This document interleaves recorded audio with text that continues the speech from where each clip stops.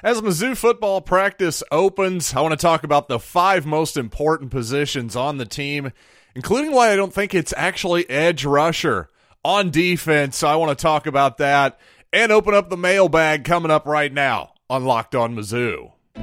You are Locked On Mizzou, your daily podcast on the Missouri Tigers, part of the Locked On Podcast Network, your team every day.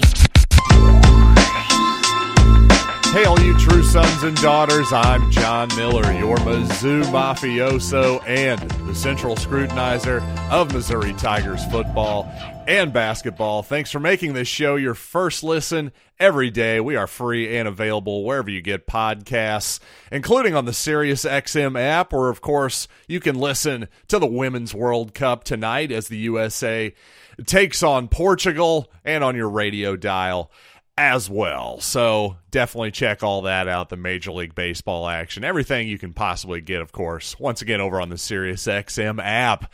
But we got to talk Missouri Tigers football because obviously, as I record here, well, actually the Tigers are practicing as I speak here, live. And simply put, 2023, it just has to be the year for Eli Drinkwitz.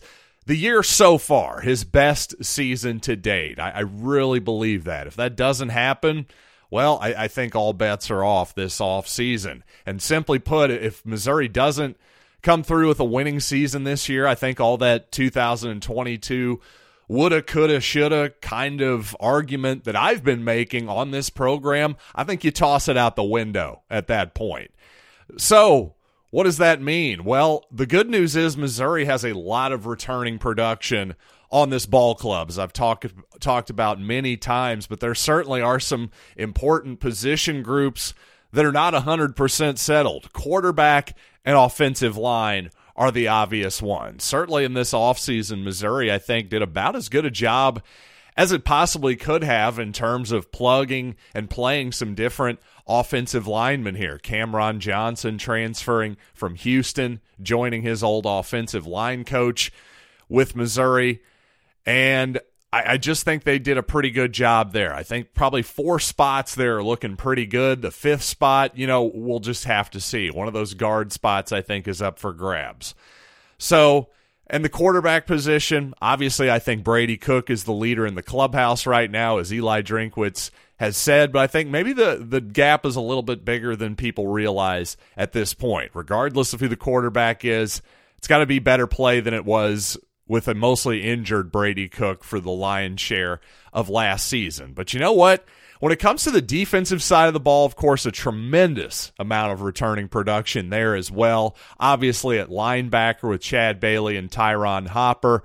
But as I've said all offseason, I really think Chris Abrams-Drain, Ennis Rakestraw, their ability to play press coverage and just throw off the timing of receivers and the offense in general. So much of today's RPO games in general, the air raid, quick passing type offenses that we see, those type of concepts that, of course, Mike Leach, the late, great Mike Leach, helped make famous down at Texas Tech. Well, when the ball's coming out of your hands that quickly, it's got to be with good timing. And I think what we saw over and over again, even against the Georgia Bulldogs, certainly against South Carolina and Kentucky last year, Missouri's secondary was really able to disrupt things. But unfortunately, what we saw against Tennessee was Missouri giving up 700-plus yards in that particular ball game. I mean, really, if it wasn't for that game and to a somewhat lesser extent the Kansas State game, I mean, you're looking at maybe an all-time great Missouri defense, but obviously that game makes you pause and go, wow, Tennessee really found something to exploit there. Now, the thing is with Tennessee, they had so many good receivers last season, and in particular a well-designed offense, of course, by Josh Heupel, that when it finds a weakness or something that it can exploit, boy, it just keeps doing it over and over and over again. So actually, to me, even more important than edge rushing, because again, with those corners, the ability to disrupt things, you can bring more guys in the rush as well. You can blitz more, quite simply. Bring 5, 6, even occasionally 7 guys. Probably not very often, more like 5 or 6.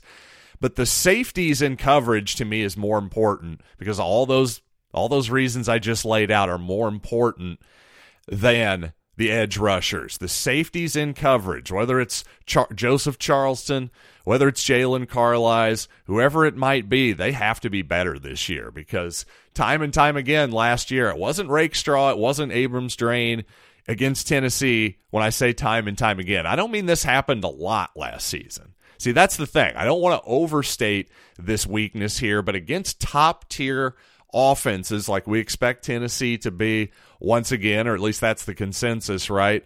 LSU, Georgia. I think Georgia's receivers, I expect them to be a little bit better, especially with Dominic Lovett, the former Tiger, in the fold this season. So that is something that Missouri has to worry about. I do think that Dalen Carnell improves coverage by being the main guy at the star position as well, being a former 4-star corner. We'll just have to see. But speaking of safeties, by the way, we do have one piece of injury information already out of fall camp here, even though, well, I suppose it's just officially starting as I speak here. Isaac Thompson, Missouri safety, going to miss camp with a, quote, lower body injury in a very secretive and National Hockey League style injury update there. Some people didn't quite get that joke on Twitter. Folks, I was just kidding. It's not that big. I don't know if they thought I was making fun of hockey or something. Well, I was making fun of hockey, not their toughness, just the utter secrecy of it's always upper body and lower body. That's what they do in hockey, at least from what I've noticed. But regardless, obviously that's a bit of a bummer. Isaac Thompson, a guy who was definitely expected to compete for time, but at the same time, I think with Marvin Burks being expected, another young safety who's competing for time, Missouri has pretty good depth at that position. Although, I would like to see some competition there because admittedly, I'm not quite as high as you can tell on Carlisle and Charleston as maybe the rest of the Missouri beat is and conventional wisdom is.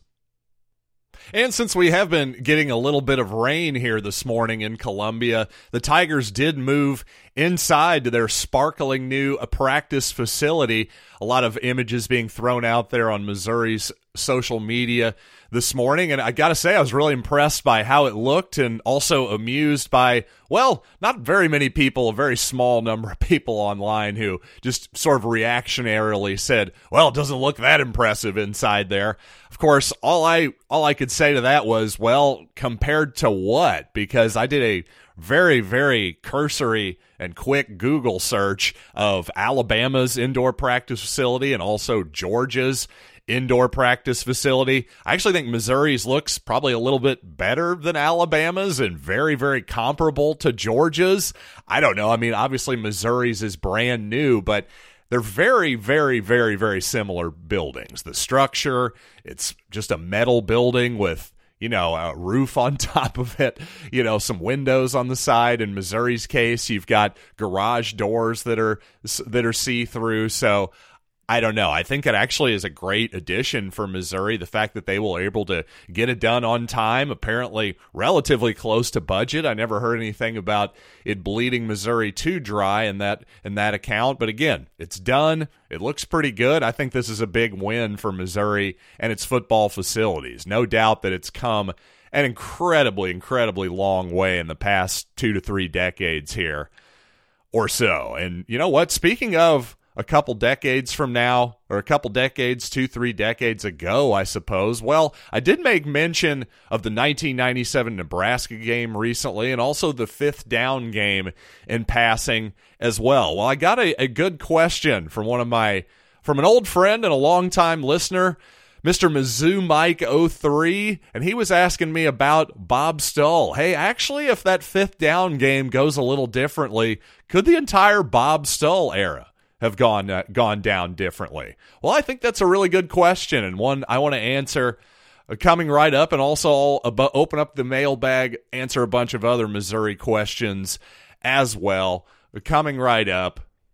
But you know what? First, as you know, for a championship team, it's all about making sure every player is a perfect fit. And it's the same when it comes to your vehicle. Every part needs to fit just right. So the next time you need parts and accessories, head to eBay Motors. With eBay Guaranteed Fit, you can be sure every part you need fits just right the first time around. Add your vehicle to My Garage and look for the green check to know the part will fit or your money back, because just like in sports, confidence is the name of the game when you shop on eBay Motors. And with over 122 million parts to choose from, you'll be back in the game in no time. After all, it's easy to bring home a win when the right parts are guaranteed. So get the right parts, the right fit, and the right prices on ebaymotors.com.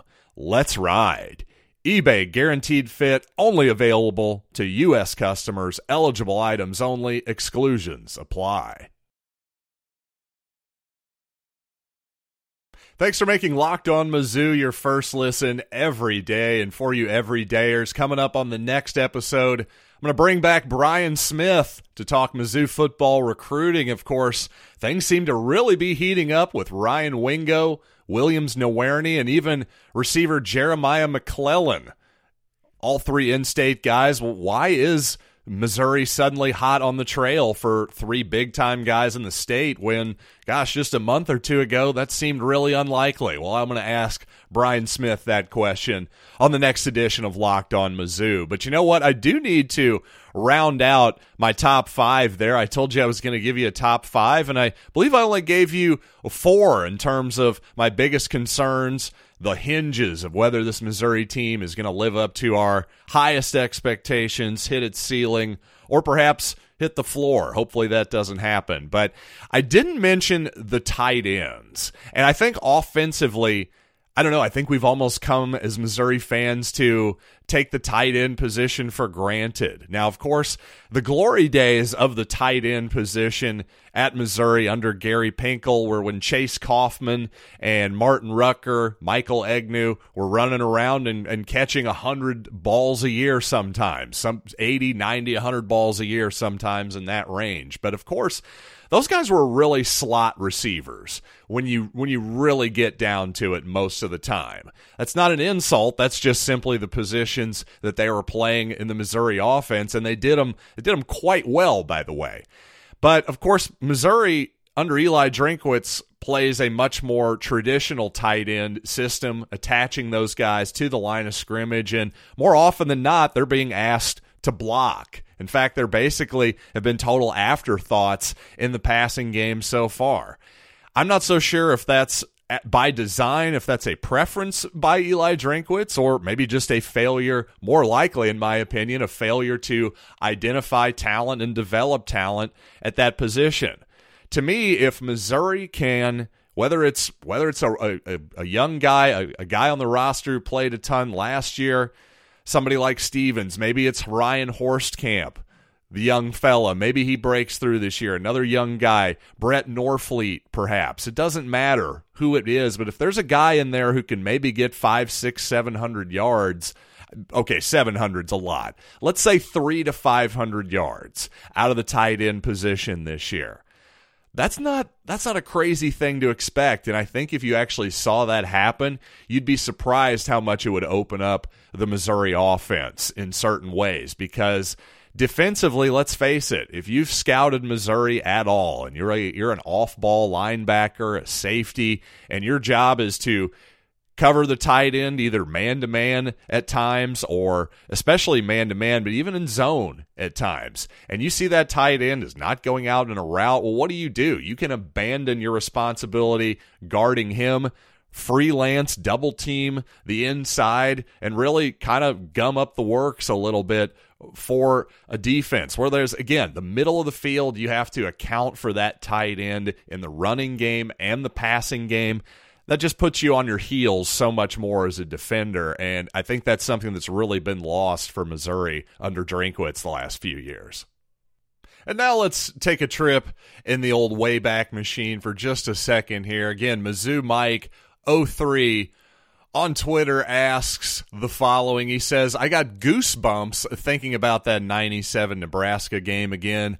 I would argue, though, that Stull might have gained some decent traction had we beaten Colorado in 1990, of course, the fifth down season. I want to say we beat a nationally ranked Arizona State the week before that game. Well, indeed, Mike is correct. Before the fifth down game, where Missouri lost 33-31 in very famous fashion, the Tigers did beat 21st ranked Arizona 30-9 at home. So a really impressive win there on paper for sure. But you take a little bit closer look, it turns out that 1990 Sun Devils team, while at the time they were ranked 21st, well, that team was maybe the most disappointing team in the entire country that year, with a 4-7 record ultimately. So obviously, Arizona State, more of a sign that they weren't very good that year than necessarily Missouri was better than we expected.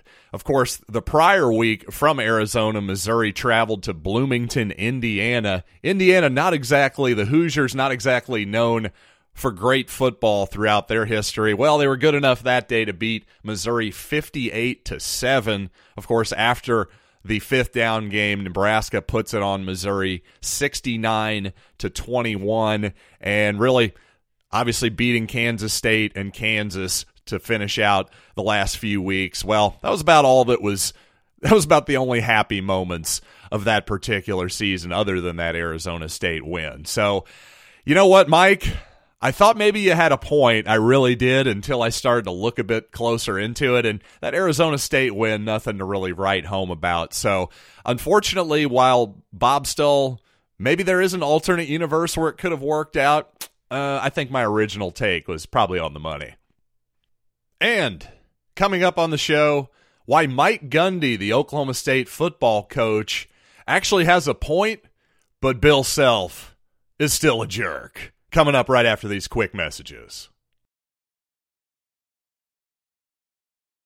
Well, of course, Kansas fans are going to call me a hypocrite for this next segment, but here's how much I care about that particular reality. But here's the thing. I really do, even though I still think Bill Self's thing all those years ago with conference realignment. Here we are, right? I'm just realizing I'm talking about it yet again. What can I say? Colorado, going back to the Big 12, has dredged up a lot of old feelings and petty arguments, apparently. So darn it, I'm going to jump in and get petty myself. But seriously, the whole Bill Self thing, his point was basically, hey, well, we don't need to play Missouri. We're going to do what's best for Kansas. Obviously, after the Tigers bolted for the SEC. And to that point, okay, I get it. In theory, you should do what's best for the team that you're coaching. No problems there.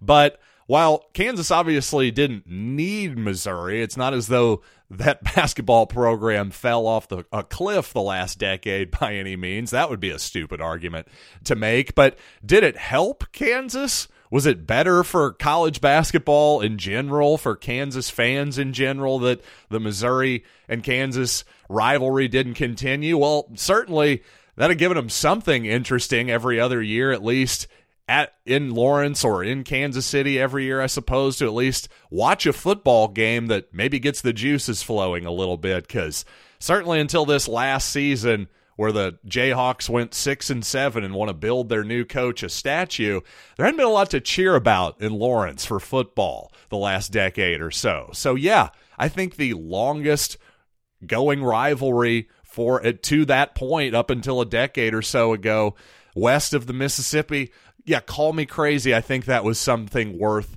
preserving. And here's the deal. It is different with the Bedlam rivalry, with Oklahoma State and Oklahoma. I sort of understand Oklahoma State's point a little bit more. Is it petty a little bit?